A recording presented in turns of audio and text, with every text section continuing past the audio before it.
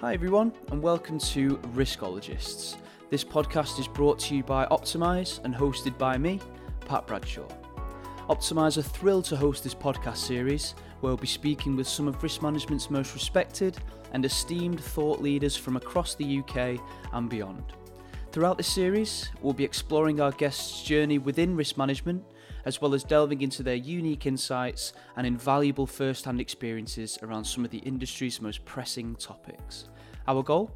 To create a platform in which ideas and thoughts can be shared in order to inspire and educate our audience and to ultimately give back to the risk management community across the world. So without further ado, let's get into it. Hi everyone, and welcome to this episode of Riskologists. As always, I'm your host, Pat Bradshaw, and today, absolutely delighted to be joined by Graeme Miller. So Graeme, thanks very much for coming on. Hi Pat, thanks for having me on.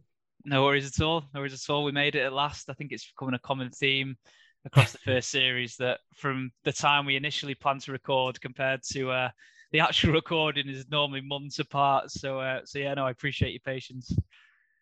Yeah, no problem at all. That's a pleasure. No worries. How is your podcast game? Have you done anything like this before, or do you listen to podcasts even? Yeah, I listen to podcasts a lot actually. I've done comparable things in the past, so I've been involved with IRM special interest groups, presented to a couple of those, so that's quite similar. Also used to be a drummer in bands when I was younger, so I did quite a lot of recording in that kind of past life. Nice. Yeah, I think when we were sort of preparing for the episode, sort of realised we're both keen but potentially unaccomplished musicians. I'm the same. I've played guitar since I was probably about 8 or 9 or something. It's one of those love-hate relationships, like you say. Sometimes you pick it up every day for 6 months, and then it'll go 12 months without even looking at it. But yeah, this is it. Yeah. Well, I've been drumming since I was 6 years old, but more recently, kind of guitar and stuff. But yeah, a lot of fun. Nice. I honestly don't think I would have made it out of my parents' house alive if I'd taken up drumming. But excellent, digress. But like I said, Graeme, thanks a lot for coming on, mate. Really appreciate it. But as we always do with these things, I think a really great place to start is a little bit of a journey to date, really. So obviously how you got into the profession, a little bit of a introduction to that, a bit of a highlight reel of what you've accomplished and obviously your career path over the years and up to the point recording this podcast right now. So yeah, fire away. Okay, yeah. So I started off studying law. I really enjoyed it. There weren't many opportunities for traineeships at the time, so this was in the kind of aftermath of the financial crisis. And also, I didn't want to limit myself to living and practicing law solely in Scotland. So I started looking around for alternative career paths, and something that kept coming up was risk management. So I undertook a master's degree in risk management at Glasgow Caledonian University. Managed to achieve a distinction. Nice. Cheers. I think there was a lot of credit owed to Don Anderson, who was my dissertation tutor at the time. But yeah, really pleased to get that. So started my risk career with Mott MacDonald's in London. So that was a pretty big move from Glasgow to London. And I was put on a major portfolio of National Grid's high voltage electricity projects. So that was about 3.5 billion. Wow. So I started off as a risk analyst, kind of learning the ropes, and pretty quickly, within about 18 months or so, I graduated through the ranks and became the head of risk on that portfolio. So as part of that role, I did with Mott MacDonald's some enterprise risk management, some business continuity management, and I also undertook the IRM's international diploma during my time there. And while I was there also, my efforts were rewarded with the IRM's Global Newcomer of the Awards. So that was back in 2015. Nice. And yeah, cheers. It was a really good event. Actually, it was Joanna Lumley who presented the awards. It was a great night. Shout out Joanna if she's listening. I highly doubt it. I doubt it, but yeah, it's nice to think. So yeah, after I left Mott MacDonald shortly after that, started working with Arcadis and got involved with some really interesting projects. So Crossrail 2, HS2, a host of TfL station upgrade projects. And then I became a contractor shortly after that. Well, I say shortly, maybe 3-4 years later. And did some kind of independent work. So I was working with Tideway and HS2 as well. So I'm currently the risk lead on the Euston Station project. I became a fellow of the Institute of Risk Management. That was maybe a year or so ago. And I've become heavily involved with the risk management special interest group. So most involved with the risk complexity special interest group. And over the last 18 months or so, I've pulled together a team of really talented tech guys, software developers, and we're working on building a new risk management software. So Nice. It's all exciting times.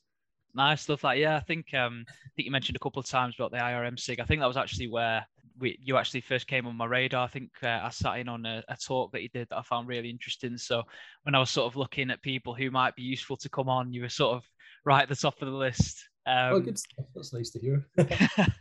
No worries. So just out of interest in terms of just going back to your law degree, I also did law at uni, and I've not made it much of a secret. I think I might have mentioned on previous episodes actually that I'd never wanted to be a lawyer. I got to the end of my A levels and I guess I was good at business, science, English, and it seemed like a good degree to do. Were you in a similar position, or I know you obviously risk management came later and it was sort of potentially stumbled across it. What was the plan for yourself, Graeme? Was law something like a stepping stone similar to me, or did you initially plan on going into that profession?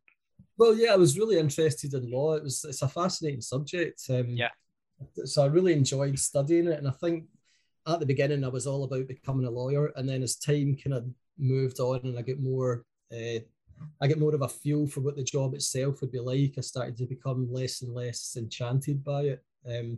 And then, the kind of final nail in the coffin was finishing the degree, and there not been many traineeships available. And I just thought, I think it's time for a change. Let's see what else is out there. Yeah, fair enough. I was the same. Obviously completed the 3 years, and then you've got to go on and do an LPC, which instead of going directly into that, I went traveling for a couple of years. I think I've mentioned came back when I sort of landed back on home soil. It was like I don't think law is going to be my vocation. And the thing is, with law as well, it's obviously constantly evolving. So exactly, what is not necessarily or it's definitely not what's in practice now. Exactly, and also how have you sort of found, or how you adapted, I should say, to life down in London as a Glaswegian? Have you did you struggle at first, or was it pretty? Do you much prefer the big city? Oh, I definitely prefer it. I mean, it was a big culture shock, definitely. So the pace of life down here is just chalk and cheese. But I really enjoy it. So I kind of miss London when I go back to Glasgow. I enjoy being there for a few days, seeing everybody. But I start to miss it again. So it's definitely home now. Love that. Yeah, I've sort of got a love-hate relationship with London. Apologies to anyone listening who's based down in London. I think I really enjoy it for sort of short stints, but I think being a northerner, after a few days, I just find it a little bit too hectic. Like you say, maybe I just need to grit and bear it, and I'll probably be the same. I'd probably love it as well. Excellent. Well, digress, but thanks for that, Graeme. I really appreciate it. As I always say, I think it's really interesting to hear of people's backgrounds and see what their journey's been up to this point. But as everyone will have seen, I'm sure from the title of the episode, today we're going to be talking about risk complexity. So I'm aware, as I'm sure most of our listeners are, easy for me to say, that there is some ambiguity when it comes to the differentiating between complex systems and complicated systems. So really looking forward to getting stuck into that today. But out of interest, Graeme, why did you opt to choose this topic to discuss? So complexity generally is a really interesting subject, and I've been interested in it for quite a while. So I've read quite a lot of books and various different resources, listened to podcasts and what have you. So when I noticed there was a risk complexity special interest group for the IRM, I got involved in that with Mike Bartlett and others. And we contributed a chapter on risk complexity for the APM's Pram Guide, which is coming out, I think, later this year. All the final chapters have been submitted, as far as I know, so it should be soon. But I got into the subject of risk complexity, and as part of as part of that, we realised that it's a subject that really has to be promoted in risk management. We really need to start taking account of the complexity of risk. And I mean, you've heard of risk when managed in silos, and that still goes on. So we need to think about how it connects to other elements within major projects or wider organisations. Love that. Yeah, no, I think, like you say, it's a really pertinent topic to discuss, and nobody else actually raised it to discuss. I think there was a little bit of competition in the early days for people to be able to talk about risk culture, which I think is always going to be the sort of the hot topic out of the blocks that everyone wants to speak about. But so yeah, when you mentioned risk complexity, I was really excited to discuss that.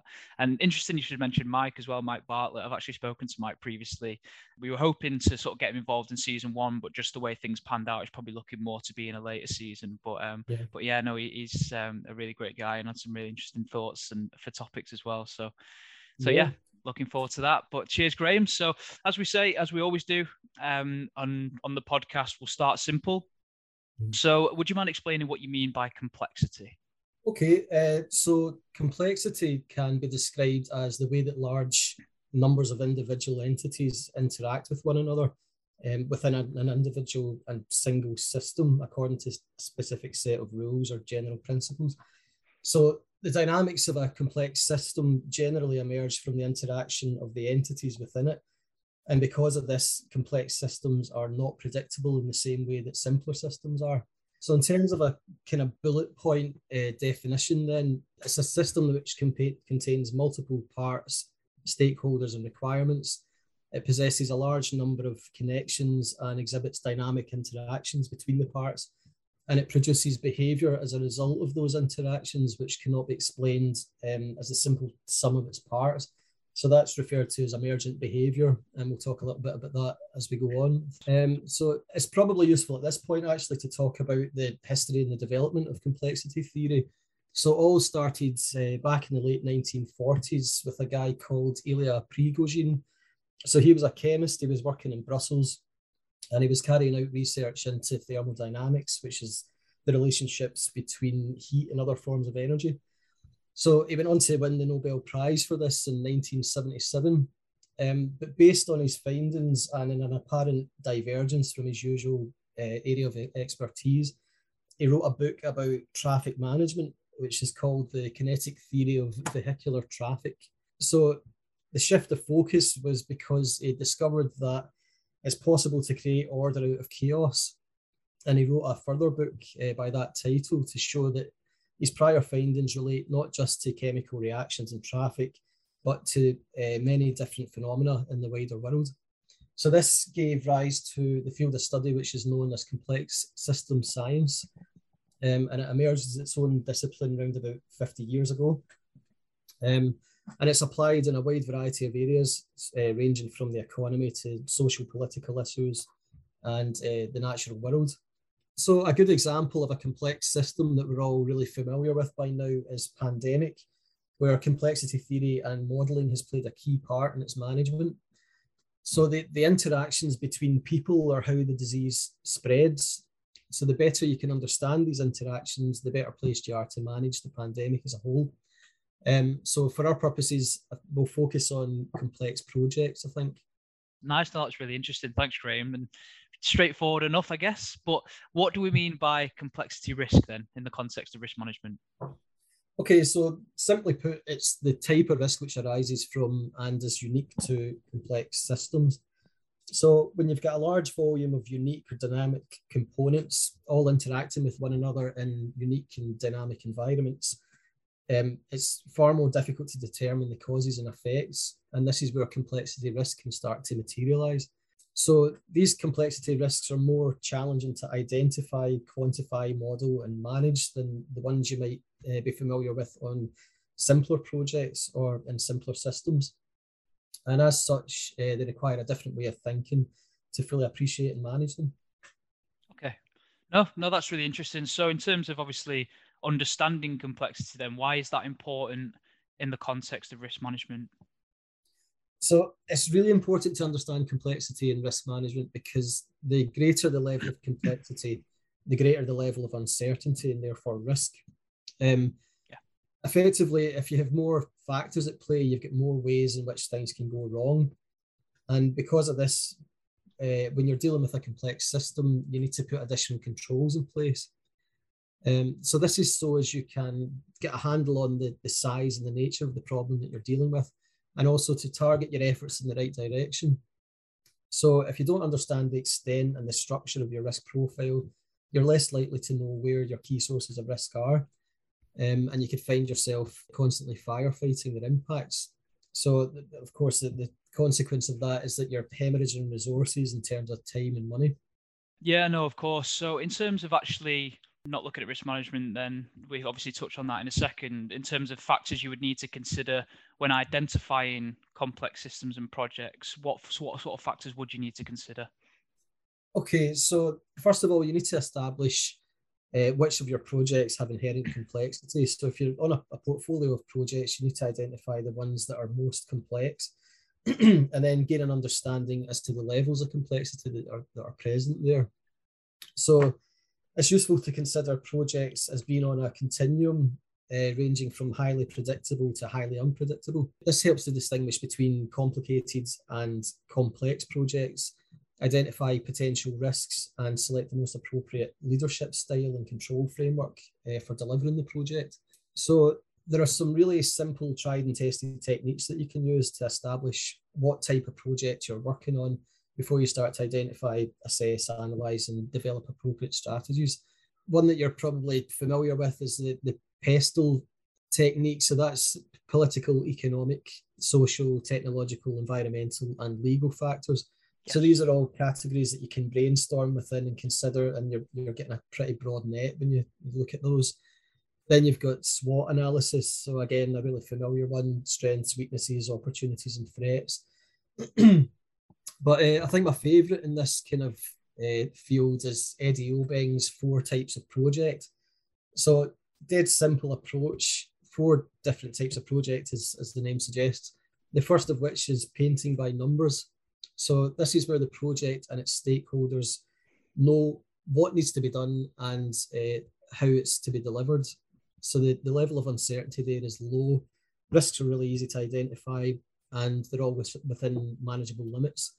So the next one then would be going on a quest. And this is where the project and its stakeholders know what needs to be delivered, but they're unsure as to how to deliver it. So this type of project requires some more exploration of the way to achieve your project's objectives. And the next one is making a movie. So that's where the project and its stakeholders know how to deliver the project, but are unsure of what needs to be delivered. So this type of project requires analysis and more definition of requirements.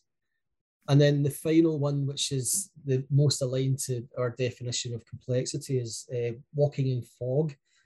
So this is where the project and its stakeholders know that the project is necessary, but they don't know how to scope it or how to deliver it. And this is most likely to exhibit the characteristics of complexity, as I say, and therefore require additional measures to manage the associated risk. So by establishing where the complexity resides in your project, you're much better placed to start identifying the risks.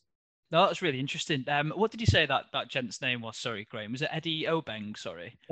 Eddie Obeng, yes. Eddie Obeng. Oh, interesting. I've not come across that before. I'll put it in the podcast notes for anybody. Yeah, I hadn't heard of it before kind of doing this research either. But yeah, it's been around for a while. I think it was the kind of mid-90s that he came up with this approach. But yeah, definitely really useful.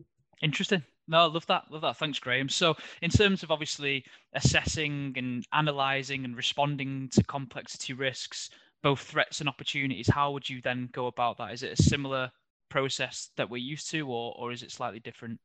So yeah, we use the same general broad strokes, but we're enhancing the processes. So as I mentioned, I recently worked with Mike Bartlett to contribute a chapter to the upcoming APM Pram Guide on risk complexity. And in the chapter, we define key areas for consideration in the identification of complex risks and provide a list of questions to consider in each area. So these are volume, uniqueness of components, uniqueness of environment, novelty of projects, team capacity, capability, and stakeholders. So we includes some really easy questions to get you started in identifying complexity risks on your project. So that's the identify component of it. So when you're assessing complexity risks, you need to be especially mindful of human factors, so the way that people interact with each other and with the systems around them. The questions that you want to consider are, what judgments are they making and how reliable are they? So what access to information do they have? What cognitive limitations are there?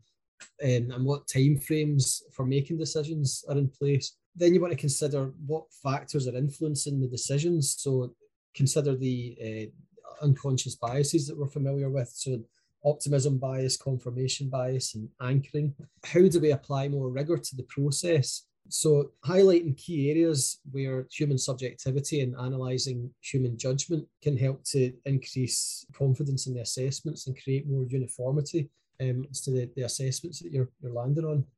Great stuff. Cheers, Graeme. So as I alluded to earlier in the episode, I think there is some ambiguity when it comes to differentiating between complex and complicated systems, for example. So could you please walk us through these characteristics and how they differ? Yeah, there's definitely a bit of confusion around the terms. I mean, they're new terms, and some of the sources are actually kind of contradictory as well. So I'll do my best. A simple system or project is characterized by stability, and there are clear cause and effect relationships there. So they're largely predictable and controllable as a result, and they've most likely been delivered many times before, and there's really well-established best practice. So whilst there will always be variation in delivering a project, it's usually within parameters that are easily foreseen and managed. So if you think of a family home construction project, they've been delivered a million times before. It's an experienced contracting firm, and they know everything they're likely to encounter. So if anything does kind of come out of the blue, it's usually manageable. Yeah. So that's a simple project. Talking about complicated project next then. So there are three components of a complicated system or project: that they are designed, predicted, and controllable. So if you think of a jet engine as an example, there are many different parts interacting with one another and working together. But a jet engine is designed, the outputs are consistent, and they're always predictable, or you would hope at least, and the system can therefore be controlled. That's not the case with a complex system or project. So these are systems which evolve and are characterized by multiple connections between entities with a degree of interdependency. So these give rise to unforeseen emergent behavior and feedback loops. And whilst these systems are ultimately tractable through structured analysis, they can quickly spiral out of control if the complexity isn't fully recognized and addressed proportionately. Yeah. So I'll give a little bit of an explanation then. I mentioned a couple of terms there, emergent behavior and feedback loops. So emergent behavior, this is where interacting interdependent entities in a complex system create new order or new structure or a new way of working. So they adapt and they react to changing circumstances in order to survive, and are therefore creating continually new normals. So if you think about developing a new car, there are unknown qualities about that, which can't be addressed until you've reached a certain point in the project. So if you think of the comfort of the ride, for example, you're not going to know that with any great degree of certainty until you've actually test driven one of the cars. So then you've got feedback loops. There are two different types of feedback loop. You've got positive and negative. So looking at positive first, if you think about a network of people, if person A starts a rumour and tells person B, who then goes on to tell person C and person D, and then it comes back around to person A, that will confirm to an extent to person A that the rumour was true, when in fact the rumour was false. So that's a positive feedback loop example.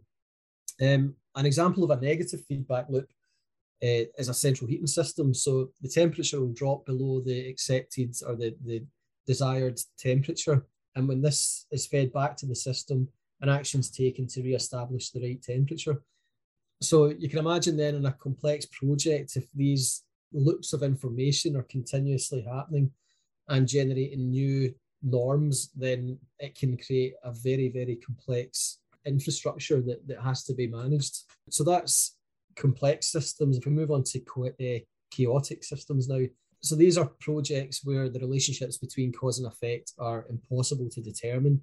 And this is because they shift continuously and there aren't any identifiable patterns. So the only constant in a chaotic system really is change itself. A fundamental aspect of these projects is the inherent unknowable and therefore unmanageable nature of them. And current analytical techniques aren't sophisticated enough yet to fully appreciate chaotic systems. So the main determinant chaos system is sensitivity to initial conditions.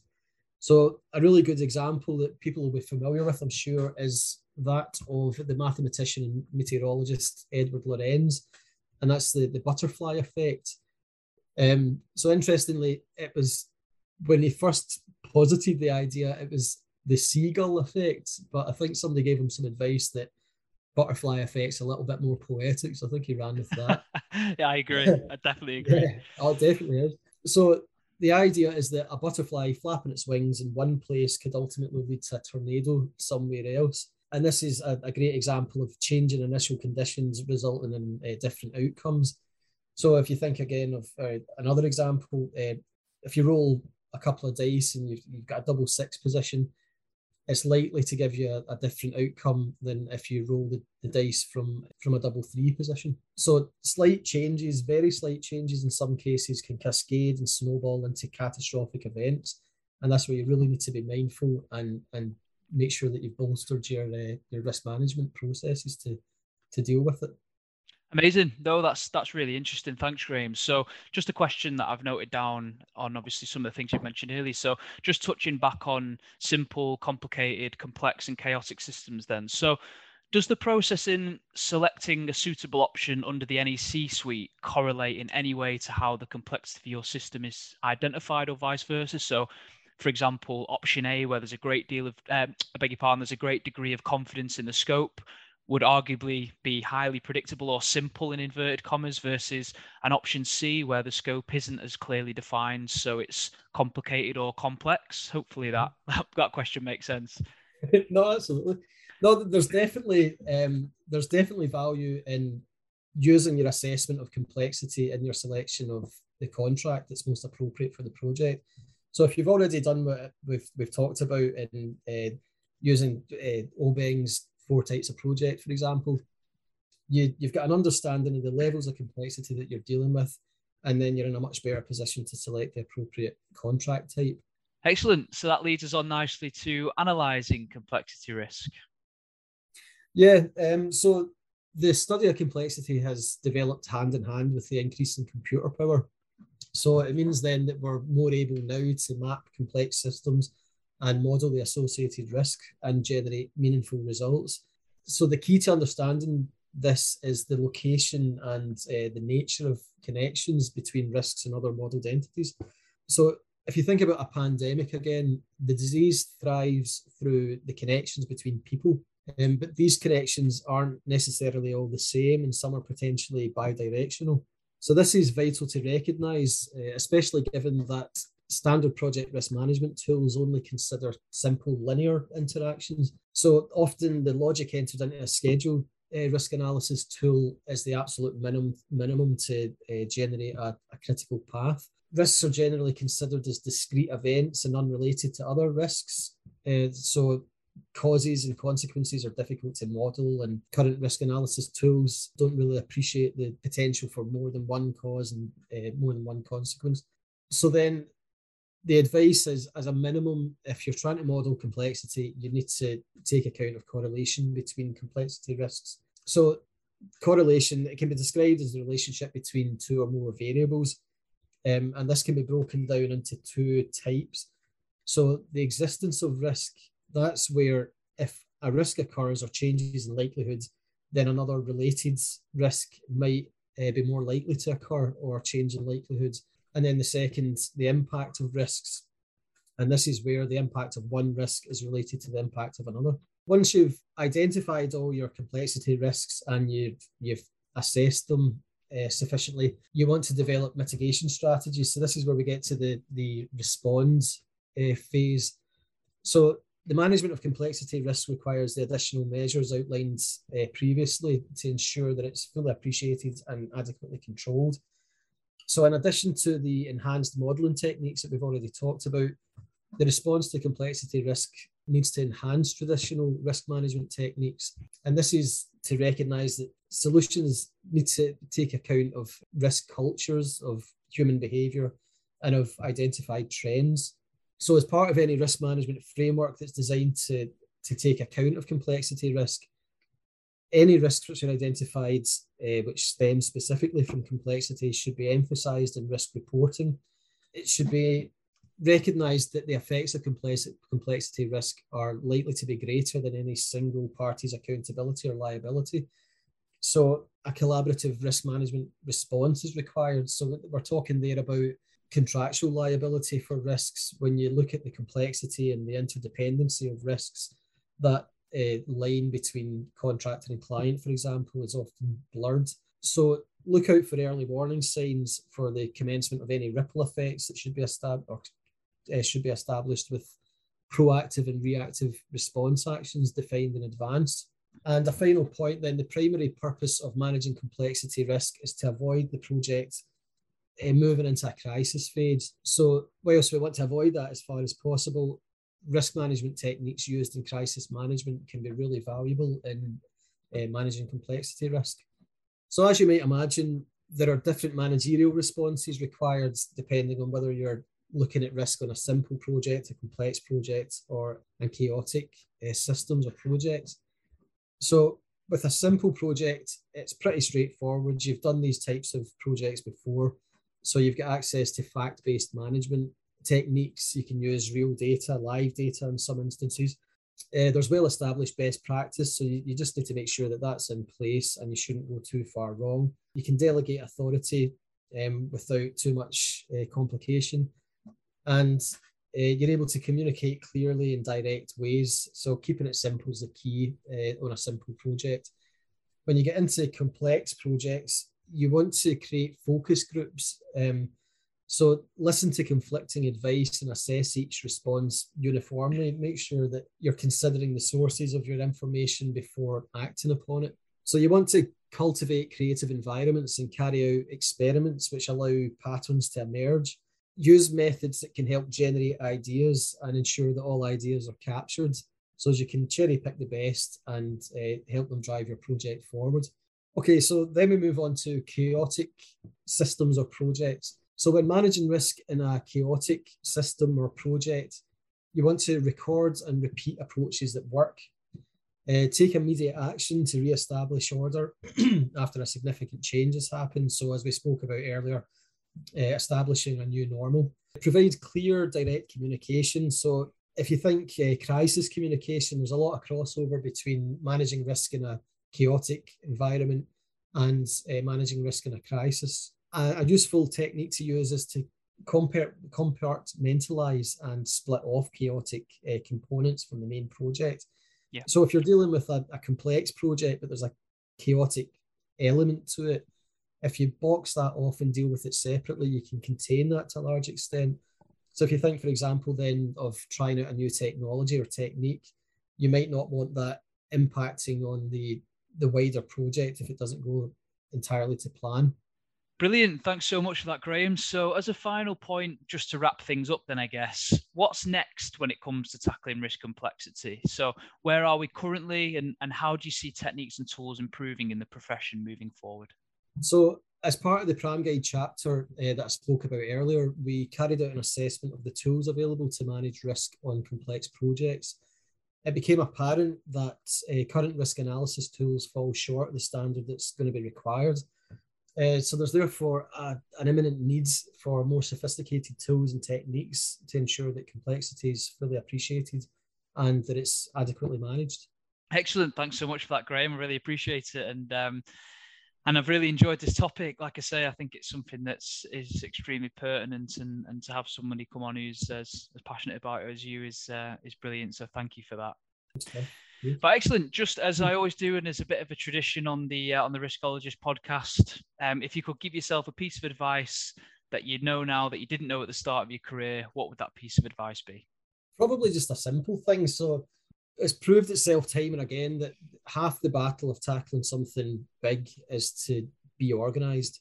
So if you approach it in a methodical and logical way, develop a process, and everything will become much easier. So it's like the old expression, how do you eat an elephant? One mouthful at a time. Yeah, I think that proves itself over and over. Not that I'm advocating of elephants.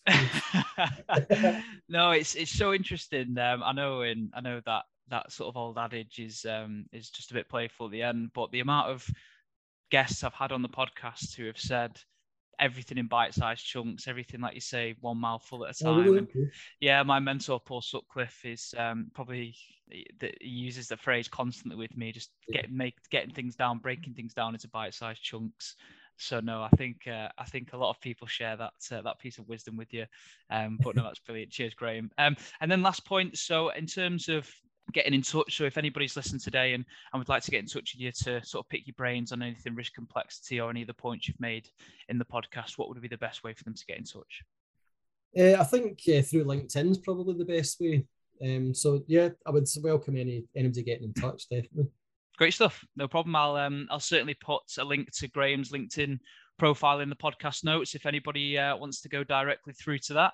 But lastly, Graeme, I know it's something that you mentioned quite early on in the podcast, that you've been working on some interesting things behind the scenes and extracurricular. So did you want to give us a little bit of an insight on that briefly?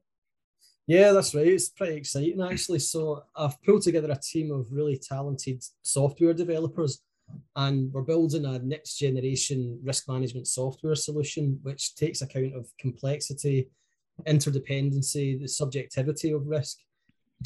So yeah, we're progressing through the build schedule at pace now, and we'll be presenting it to the risk community really soon. Amazing. Excited to see that, as I'm sure everybody else is. But like I said, Graeme, really do appreciate you coming on today, mate. It's been a long time coming, but we got there in the end. But I said, thanks so much. Thanks for having me. It's been an absolute pleasure. Cheers, Pat. No worries, Graeme. Thanks, mate. Take it easy. And that's it for this week. If you enjoyed this episode of Riskologists, be sure to follow Optimise on all of our social media channels, where you can subscribe to this podcast and be notified of every episode so you don't miss a thing. Please like, share, and leave reviews to help support us and increase our reach within the wider risk community. And join us next time, where we'll be chatting with another leading figure in the world of risk. Until then, thanks a lot for listening and take it easy.